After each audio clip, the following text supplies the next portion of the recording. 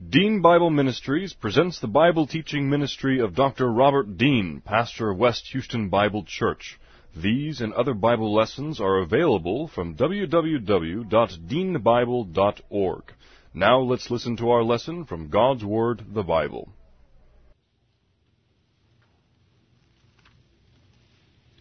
This is the record that God has given to us, eternal life, and this life is in His Son. He who has the Son has the life. He who does not have the Son of God does not have the life. He who believes on Him is not condemned, but he who believeth not is condemned already, because he has not believed in the name of the only begotten Son of God. For there is no other name under heaven given among men whereby we must be saved.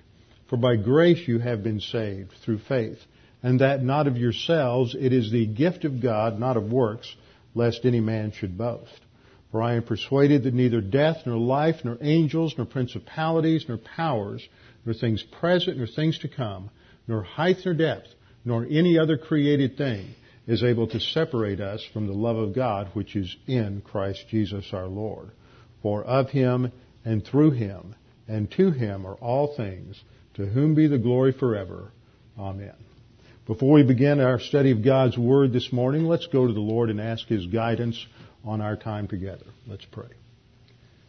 Father, we are so thankful for your Word, for you have revealed it to us in a specific way, designed that we can understand it, that we can study it, and that the more we study it, the more we come to understand you, and the more we come to understand your plan of salvation, and the more we come to understand your plan for our own spiritual life and spiritual growth. Father, in this church age, we have God the Holy Spirit who indwells us and fills us. He is the one who teaches us, and He is the one who stores these things in our memory to use them, to bring them back to our consciousness at times of application. And so, Father, we pray that as we study your Word today, that these things would be driven by the Holy Spirit deep into our souls, that we might they might be used by you to mature us, to strengthen us, and to build us up in our faith, that we might glorify you in all that we say and do. We pray this in Christ's name. Amen. On Sunday morning, we have been in a study of 1 Kings. We shifted the King study from Tuesday night to Sunday morning last week. And in our study of 1 Kings, we have come to the life and ministry of Elijah. Now, there are many things that we can learn from Elijah as we study him. One of the things that we see is how God works in the life of believers to train them, to equip them, and to prepare them for future ministry and future service. God has a training program for each one of you, just as He has had a training program for Elijah. And as we'll see in our study today, there are two things that are emphasized in that training program. Now, the means that He uses for the church age believer, we've emphasized many times. That's the Spirit of God and the Word of God. But there are two things that are repetitively emphasized in the process of growth and training. And those two things are, number one, volition, and number two, thinking. And we will see those two things emphasized in our study today. But just to give you a brief review and to sort of help the visitors here understand why we're doing what we're doing, I want to remind you of some things we've learned about Elijah before we go to Philippians chapter 4. First of all, we saw that Elijah was sent by God to announce divine judgment upon Israel to the pagan king Ahab. Ahab was, at this point in the history of the northern kingdom of Israel, the most perverse, decadent, spiritually apostate king that Israel had had. He married Jezebel, the daughter of the high priest of Baal worship from the area now known as Lebanon or Phoenicia, Tyre, that area. And she brought with her 450 priests of Baal and the priests of the Asherah, and they were on a hit mission to destroy the worship of Yahweh and to wipe it out in the northern kingdom. Because of this, God is going to bring discipline upon the nation based on what He had promised in the Mosaic Law. And this would include drought and the consequent economic disaster. And so Elijah announces this to Ahab, that it will not rain again until he says so. And this is going to bring the nation into an economic catastrophe, not unlike one that we have the potential of facing in our world today. Things have gone from bad to worse, it seems, over the last 12 months. Who among us would have anticipated where we would be today 12 months ago? And yet we see that there have been several occasions, I believe, from what I have read in the last 6 months, when we have stood on the precipice of a global meltdown in the economy. And we cannot envision how that would impact each of us. And there are many people in our world today who are just scared to death because they don't know what might happen. And so they're willing to trade security for freedom. And they are willing to give up control to a government in order to try to purchase security. But as we learned this last week, the FDIC would go bankrupt in another 6 or 7 months if things continue the way they are, so there really isn't even security. There's just a sellout.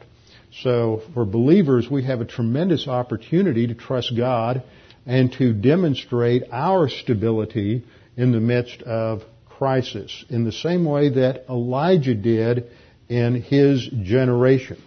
God then, after the announcement to Ahab, God protected Elijah. He protected and provided for Elijah by sending him into the remote desert and providing for his needs. He took care of him in the same way God will take care of us, no matter what the external circumstances might be. Elijah still had to go through the same tough times, the same drought, the same famine that everybody else went through, but God miraculously, supernaturally took care of him. But God is a multitasker, and the third thing we've seen is that God's protection also involved advanced training for the prophet. God is going to use this not just to provide for Elijah, but to train him, to teach him about God's protection, about His grace, so that Elijah will continue to grow and mature spiritually in preparation for his future challenge and confrontation with the prophets, the priests of Baal on Mount Carmel. And then fourth, in the same way, we've seen that God protects every church-age believer and takes us through a training program, training process to prepare us for future ministry in this life on earth, as well as future ministry when we rule and reign with the Lord Jesus Christ in the future millennial kingdom and then on into eternity. So we began in 1 Kings 17 by looking at how God was training Elijah, and now we're taking it into the New Testament because I want to show you that God's methods and God's procedures are the same throughout the dispensations. There's not this huge disconnect in this particular area. And so as we observe this pattern from the Old Testament into the New Testament, it helps us to relax when we face the trials and the testing and the challenges that we encounter in life. Now, last time we began by looking at Philippians chapter 4 because of some of the great promises that are contained there. These promises focus on our relaxed mental attitude, our ability to trust in God, not to cave into fear and worry and anxiety, not to let these mental attitude sins capture and control our soul. It gives us the positive instructions in this chapter of how we should think and what we should think about, as well as the results of this. And this chapter, Philippians chapter 4, is written while Paul is in prison. He had 2 imprisonments later in life. This is the first of those 2 imprisonments. And it's written some 20 to 25 years after he was first saved. So he has gone through God's training program. He has matured by this point so that he can reflect upon these promises from his own experience and relate that to the Philippian believers who are going through their own tests and their own adversity. We see that these patterns are similar throughout the Testaments, both Old and New Testament, and they focus on these two factors. First of all, volition.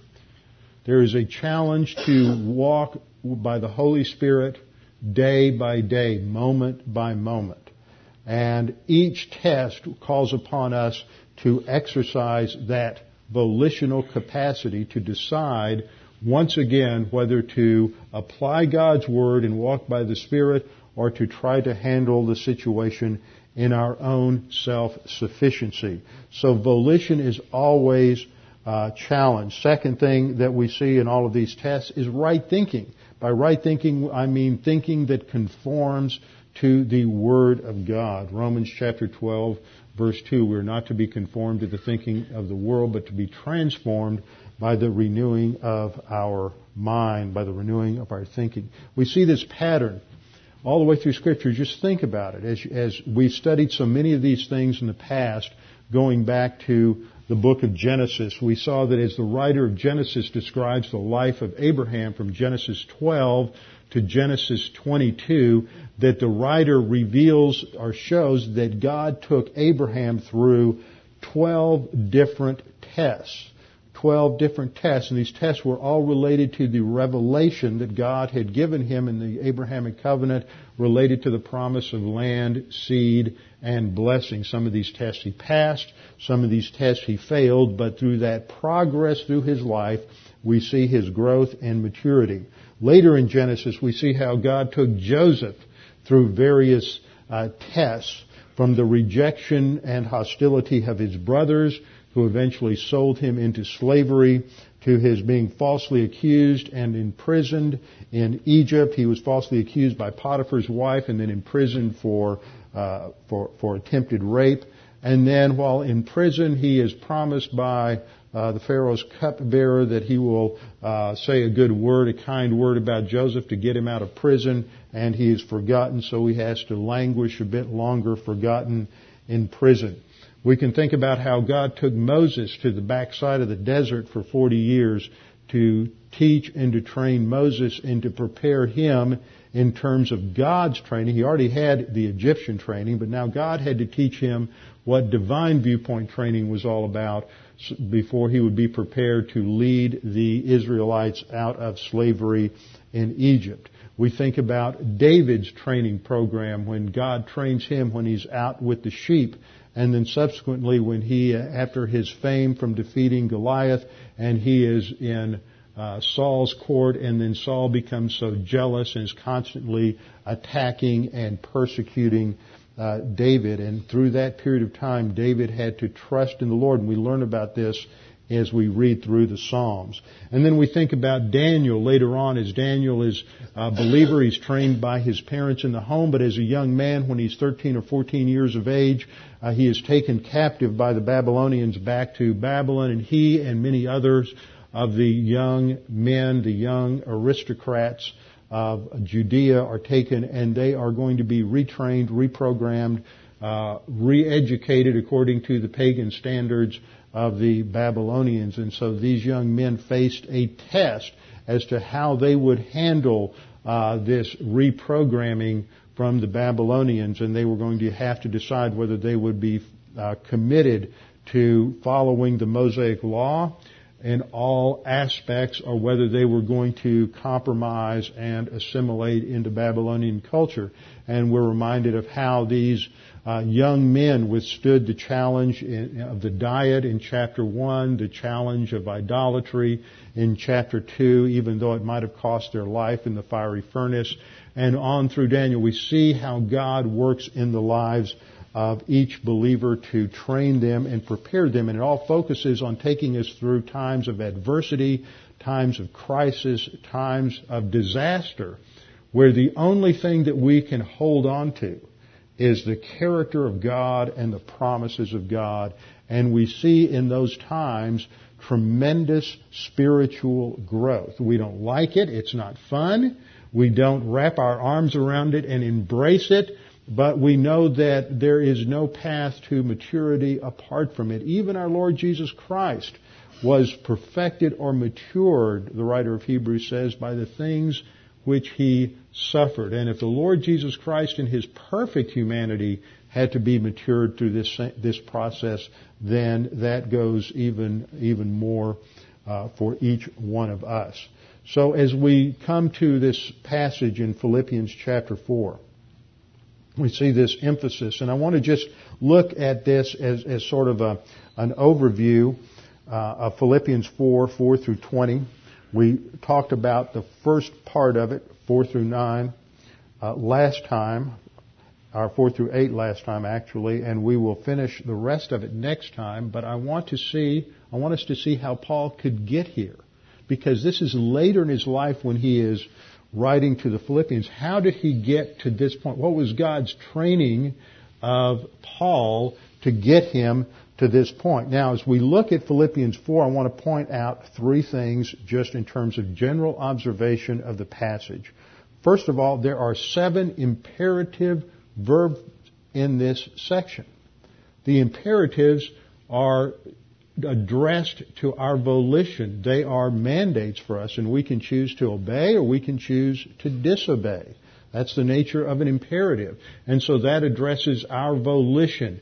And in these 7 imperatives, the Philippians and we are told to rejoice. That command is twice in verse 4.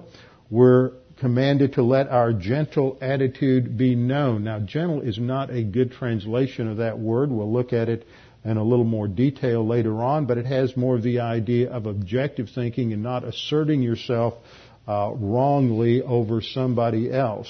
It's not this idea of sort of a mild-mannered, soft, gentleness that we associate with that English word gentle. We're not to worry, verse 6. We are to let our requests be made known to God, verse 6. We are to think on certain things, think a certain way, in verse 8. And we are to practice these things, in verse 9. These are the 7 imperatives that are addressed to our volition in Philippians chapter 4. And then Paul talks about the results that he has seen in his own life and experience in his own spiritual life, and these results will be also seen by the Philippians as well as any believer who puts into practice these imperatives. First of all, there will be a peace of God that will guard or protect or defend our soul. It is God who is our fortress. So verse 7, the peace of God protects our soul. Verse 9, he says the God of peace will be with us. So there is a special promise there of an additional presence of God as we apply these things. And third, that he says that he is able to do all things. In verse 13, I can do all things through Christ who strengthens me. And the previous verse to that, verse 12, he outlines it. He talks about how he's had times in his life when he's had nothing, and times in his life when he has had an abundance. He had times in his life when he has been imprisoned and beaten and tortured, and he's had times in his life when he has had tremendous comfort. But he concludes by saying that what gives him the capacity to handle any and every situation is the Word of God and what he has in Jesus Christ, so that he can do all things through Christ who strengthens him. And then this is related in these verses to thinking. So these first section dealt with volition, the imperatives that by following them we see certain results, and then the kind of thinking that should characterize the life of the believer. The believer's life is a life based on thought, thinking the right things. And the right things are defined in terms of what the Word of God teaches. And again we see through the Bible and the New Testament that we are to think a certain way. Again, Romans 12:2 says we're not to be pressed into the mold of the world's way of thinking, but we are to be transformed by the renewing of our emotions. Right? Just wanted to see if y'all were awake. Be transformed by our feelings, right? No, by our thinking is transformed.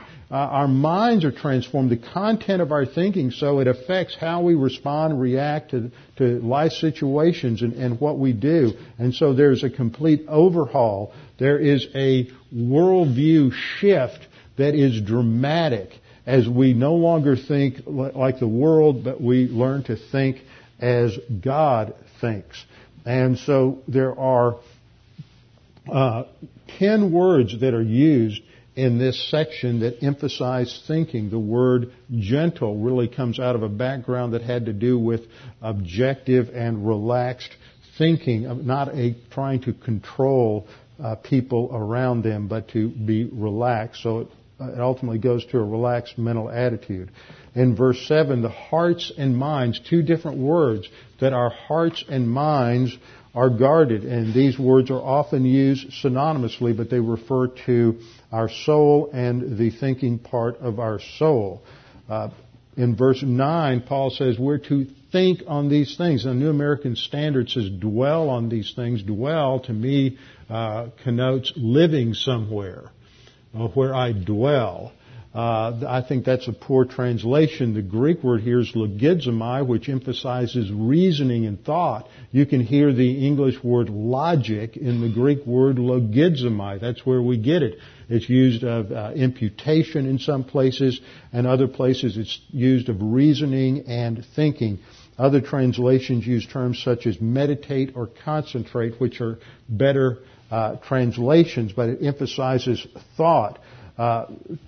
2 times, and with 2 different words that are both translated learned, Paul emphasizes the importance of learning something, learning the word and applying it. Being concerned, he praises them because they were concerned. They were thoughtful, literally, in the Greek.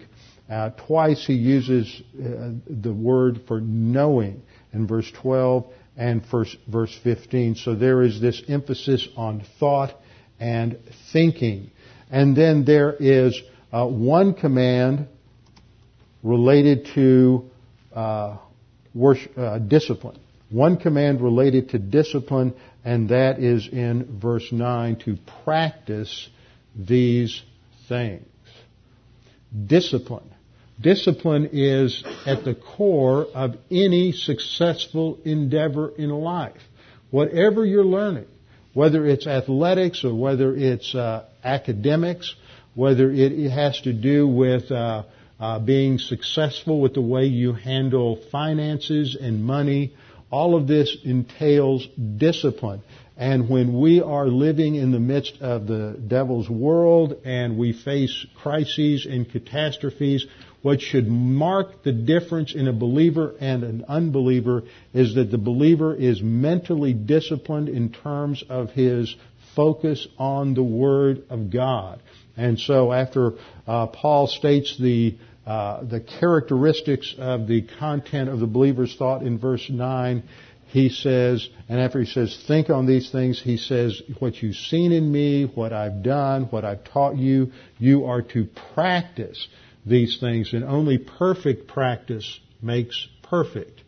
Imperfect practice just continues to reinforce all of those wrong habit patterns and thought patterns. So we have to learn, consistently practice, which means we have to go through these training exercises that God brings into our life again and again and again and again, so that the right way of response, the right way of thinking is drilled into us so that we can then in turn practice that consistently. So how did this happen with the Apostle Paul? I want you to turn with me to Acts chapter 9.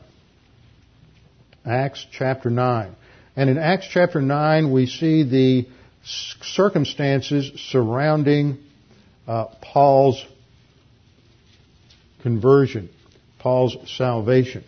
The Apostle Paul was born to a very observant Jewish family in the rather large city of Tarsus. Tarsus was in the province of Cilicia in southeastern Turkey. I have it circled. That's the upper red circle in the map.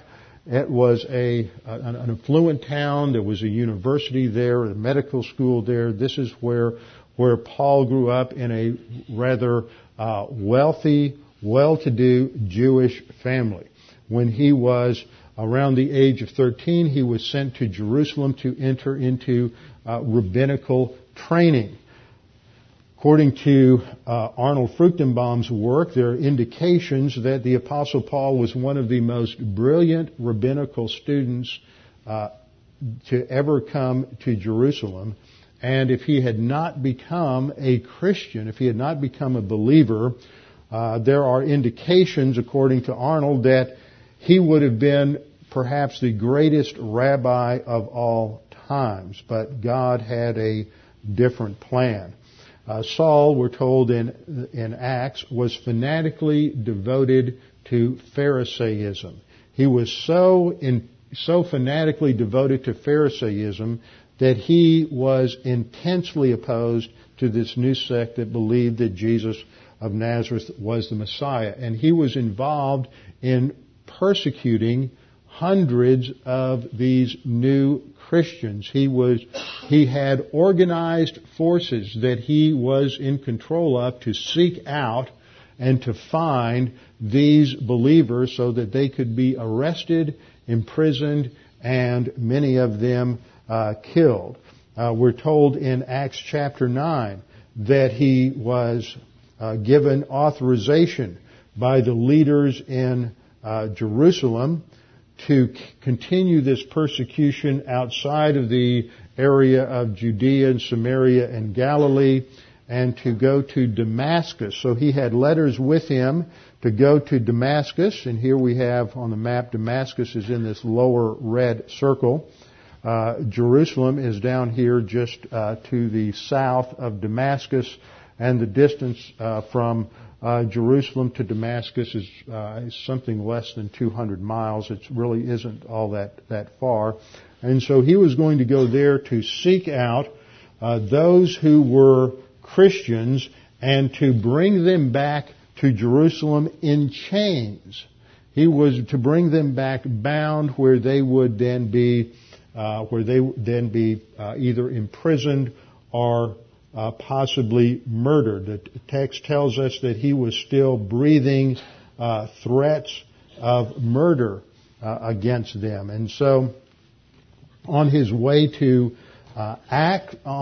Damascus, something happened that transformed his life, and that is that the Lord Jesus Christ, the resurrected, glorified, already ascended Lord Jesus Christ, now appeared to him in a flash of brilliant glory that was so bright that it blinded Paul. And Jesus says in Acts 9 verse 5, when Paul said, "Who are you, Lord?" Jesus said, "I am Jesus whom you are persecuting.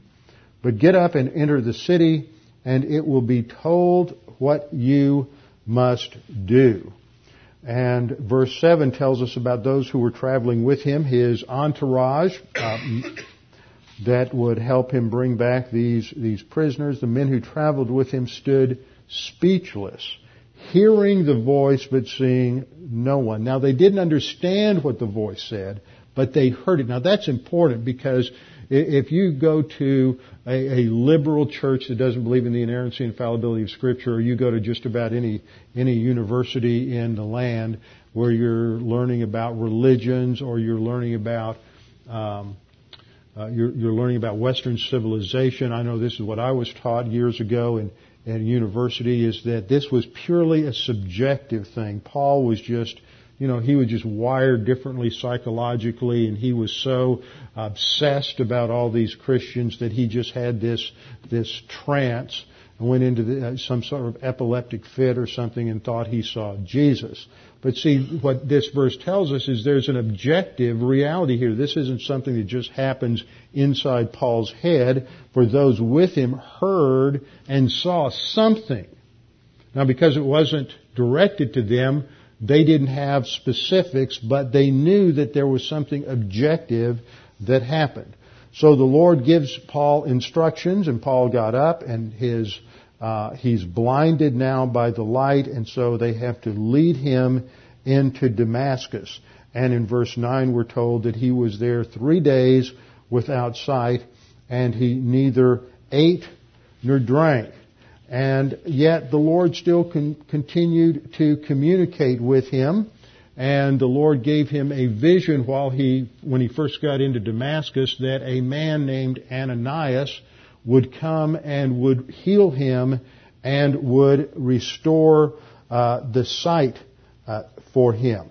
And so God doesn't leave Saul of Tarsus, now later Paul, in a state of high anxiety, but comforts him at that time by telling him what is going to happen. So God is beginning that training process. He's giving orders to Saul. Saul has to learn authority orientation. He has to use his volition to respond to God's command and to wait for someone to come and to heal him. And so God is beginning to teach and to train Saul from the very beginning. And then we read in Acts chapter 9, verse 10, that there was a certain disciple at Damascus named Ananias. And to him the Lord said in a vision, Ananias. And Ananias said, "Here I am, Lord." So Ananias has his training program. And his training program at this point is going to intersect with Saul's training program.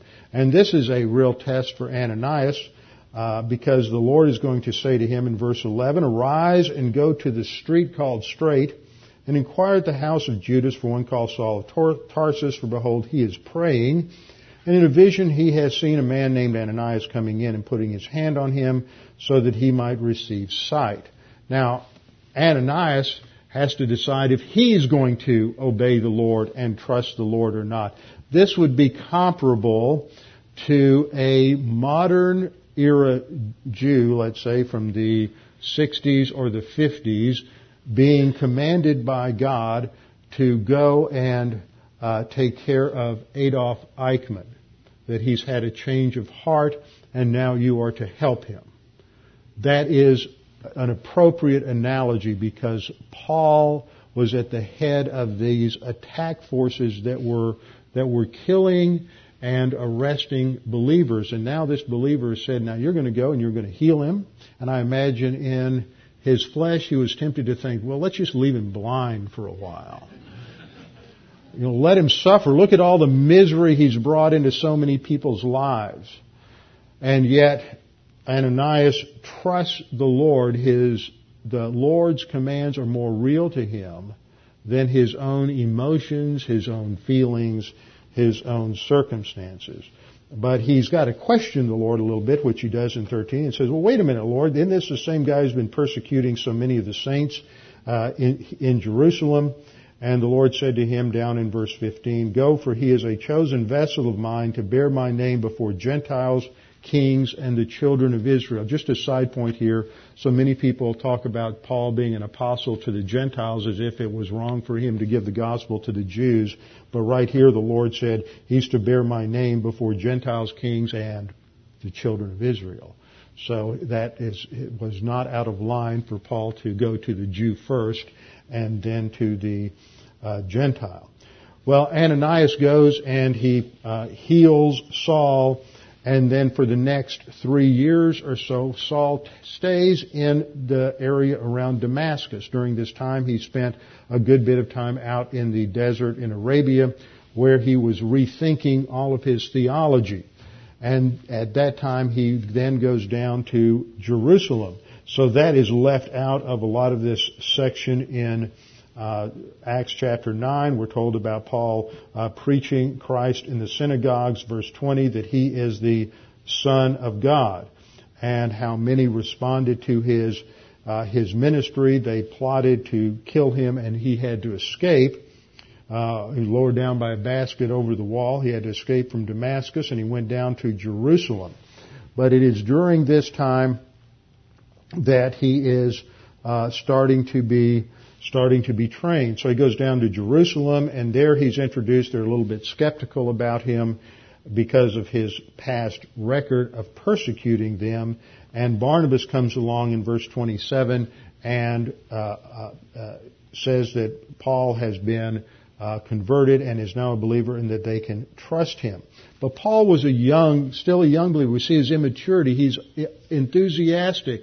He's over-enthusiastic. And one of the most amusing little verses that I found comes up after this, at the end of this section. In verse 29, we're told that Paul's in Jerusalem and he's talking and he's arguing with the Hellenistic Jews. So he's really stirring the pot in Jerusalem. And they're attempting to put him to death. And when the brethren learned about this, they took him down to Caesarea, down to Caesarea, sent him away to Tarsus. And then we read in verse 31, so the church throughout all Judea and Galilee and Samaria enjoyed peace. Saul had to go into another phase of his training program, and so he goes back to Tarsus. He goes back to Tarsus where he is in obscurity, just as Moses was trained in obscurity, Elijah's trained in obscurity, Saul was trained in obscurity, and we just get little glimpses of things that happen there. And one of the things that's happened there is recorded in 2 Corinthians chapter 11. Chapter 11. So turn with me to the 2 Corinthians chapter 11. Now, in Paul's life, he had to face a lot of adversity. That's part of his training process. And he lists some of this adversity at the end of chapter 11. In this section, he's really dealing with these false apostles who are claiming that they're true apostles and those that have rejected his ministry in Corinth. And so he's giving some of his qualifications, and he's going back over his own life history and how he had gone through all of this adversity and God had provided for him and taken care of him. And so we just read some of these in verses 23 and following where he says, are they ministers of Christ? Of course, the idea is no, they're not. I speak as a fool. I am more in labors more abundant, in stripes. That means in getting whipped with the flagellum, the terrible instrument of Roman punishment where they wove bits of rock and glass into the strips of leather and then beat the person on the back, stripping the flesh from the bones. In stripes above measure, in prisons more frequently. See, we don't read about all this. He doesn't say just once. In prisons more frequently. This is before he goes to, he's in prison in Caesarea, before he goes to Rome. So he's jailed many times apparently. In deaths often his life was threatened. From the Jews it says 5 times I received 40 stripes minus 1. The reason is that the Mosaic law prohibited giving more than 40. So the rabbi said, well, let's never give more than 39 in case we miscount. That way we won't violate the law. He says in verse 25, 3 times I was beaten with rods, once I was stoned, 3 times I was shipwrecked, a night and a day I have been in the deep, in journeys often, in perils of waters, in perils of robbers, in perils of my own countrymen, in perils of the Gentiles, in perils in the city, in perils in the wilderness, in perils in the sea, in perils among false brethren, in weariness and toil, sleeplessness often, in hunger and thirst, in fastings often, in cold and nakedness, besides the other things that come upon me daily. Besides just the normal stresses and strains of life and ministry, all of these things are in addition to that. So he describes all of those circumstances. And then he goes back to the beginning. And in verse 32, he talks about in Damascus what happened when he was threatened there, that they had to lower him over the wall through a window because his very life was threatened. Now that's his early training. So he's taking us back to that early training. And then we come to chapter 12, which is one of the most significant events and chapters for learning the Christian life. And he talks about what happened to himself 14 years earlier. Well, this is about 54, 55 AD on his, when he's writing this, on his third missionary journey. And so this happened 14 years earlier. This puts it around 41 or 42. This would be in the time frame when he's back in Tarsus in obscurity. And he tells us there in verse 2, he says, I know a man in Christ, he's referring to himself in an obscure third person. I know a man in Christ who 14 years ago, whether in the body I don't know, whether out of the body I don't know, God knows, such a one was caught up to the third heaven. And well, he's caught up to the third heaven in verse 4 that he is given special revelation. So he has knowledge. He's given this information nobody else has. Now, this could really make somebody very, very proud, very arrogant. Look at what I know. God has revealed aspects of His plan and purposes in the church age to me that nobody else knows. No one. Not only that, but I'm pretty smart.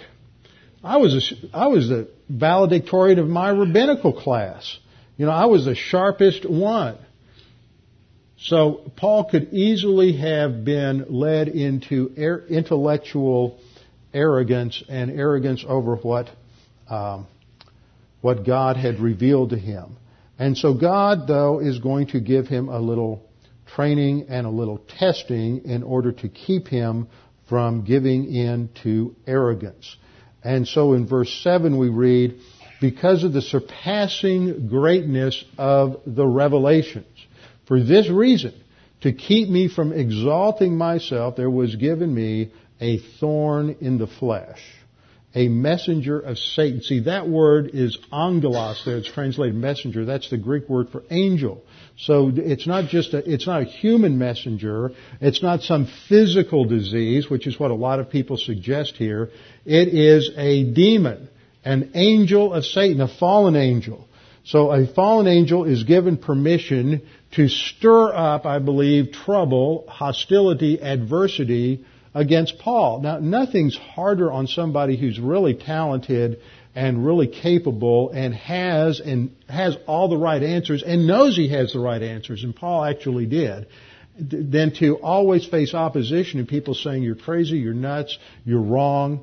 I mean, that gets pretty rugged after a while because you know. And you know you're right. And you've been to heaven and God told you. And you're not crazy. So God is going to make sure He's going to teach him where the real source of his strength is, and it's not in what God has given him. And so there's this thorn in the flesh, and the word thorn is just used here metaphorically, but it's the Greek word is scallops. This was a painful thorn. It could refer to a stake, a wooden stake, or it could refer to any kind of a thorn. They have these wonderful trees in Israel. Ran across this particular tree in outside the Colosseum at Beit Shan, and just look at the whole tree is covered with those lovely, lovely thorns. Isn't that great? So this is what Paul's talking about. He's got a thorn in the flesh. This is something that's constantly aggravating him, a constant irritation. And so in verse 8 he says, concerning this I implored the Lord 3 times that it might leave me. So he appeals to God. This is a word for prayer. There's nothing wrong with with Paul praying to God here. He doesn't know what the answer is going to be. Prayer is how we implement the faith rest drill many times. We go to the Lord in prayer and appeal. So he appeals to the Lord to solve the problem that it might leave him. The Greek word there, aphistemi, meaning to go away, to be wiped out, and to no longer come back. But God's answer to the prayer is in verse 9. My grace is sufficient for you. The only way we learn that God can really take care of us in tough times is to go through the tough times, to face that adversity with our feet grounded on the Word of God, standing on the promises of God's Word and applying them in the midst of that tough time. So Paul says that God's answer was, my grace is sufficient. It is more than enough. It will take care of any situation. My grace is sufficient for you, for power is perfected. And that word is teleos, indicating mature, teleos, indicating maturity. My power is perfected in weakness. So this is how God trained Paul, and He trains us, taking us through these difficult times. And 2 Corinthians 9:8 earlier Paul said, God is able to make all grace abound toward you, that you, always having all sufficiency in all things, may have abundance for every good work. God isn't just parsimoniously handing out a little here and a little there. He gives us everything we need in the Word of God and the Spirit of God to handle anything we face in life. So no matter what you encounter, no matter how horrible it may be, no matter how threatening it may be, no matter what you come up with in your own mind as to how this can destroy your life, focus on the Word. Focus on the promises of God, because God is in control of every circumstance in our life, and He can sustain us in any and every situation. So 2 Corinthians 12:9 is our watchword. My grace is sufficient for you, and my strength is made perfect in weakness. 2 Peter 1:3 says that God's power, His omnipotence, has given to us all things that pertain to life and godliness through the knowledge. See, there's a thought word again. Through the knowledge of Him who called us by glory and virtue. And the result of facing this adversity with the promises of God is stated by Paul in his conclusion in 12:10. Therefore I am well content with weaknesses, with insults, with distresses, with persecutions, with difficulties. See, this is the thorn in the flesh. The weaknesses that he has, the insults, the distresses, the persecutions, the difficulties for Christ's sake. For when I am weak, then I am strong. So God's training program focuses on volition and thinking. Now, if you're not a believer in the Lord Jesus Christ, these two things apply to you in terms of eternal life. In terms of volition, the command is to believe on the Lord Jesus Christ, and you will be saved. It's your decision to trust in Christ or not to trust in Christ. And so in terms of thinking, the issue is, what think ye of Christ? What do you think about Jesus Christ? Is He just a good teacher? He can't be a good teacher if He said, I am the way, the truth, and the life. No man can come to the Father except by me. If He's not the only way, then He's a liar. So He can't be just a good teacher. If He's just a nice religious innovator, you can't get away with that either, because of the claims that Jesus made that He is the only way. He is the resurrection and the life. He who believes in me, He said, will never die. That's either true or false. If it's false, then Jesus is a horrible person. If it's true, then we must believe in Him. And when we believe in Him, we have new life. We have to grow. We have to be matured. And He has a plan for us to train us for ministry today and in the future, just like He trained Elijah as well as Moses, Daniel, and everyone else that is a believer. With our heads bowed and our eyes closed. Father, we thank You for this opportunity to study Your Word, this opportunity to be challenged with the way You work in each of our lives to train us, that all of us as believers are being trained, whether we want to or not. Your goal is to make us like Jesus Christ, to conform us to His image, and whether we are willing to submit to Your plan or whether we are resistant, You will still continue to work in our lives to produce that maturity.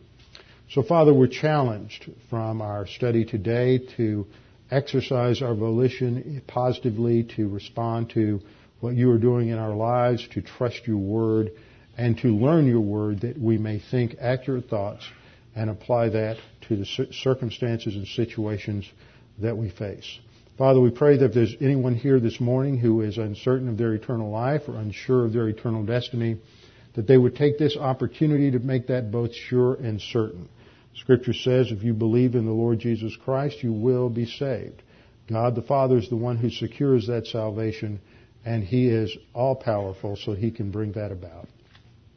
At this instant, at the moment you understand that Christ died for you and believe it, trust in Him alone, at that instant you are saved. God the Father imputes to you perfect righteousness, declares you justified, you're born again, and given a new life that can never be taken from you. Father, we pray that you would challenge us with the things that we've studied today. We pray this in Christ's name. Amen.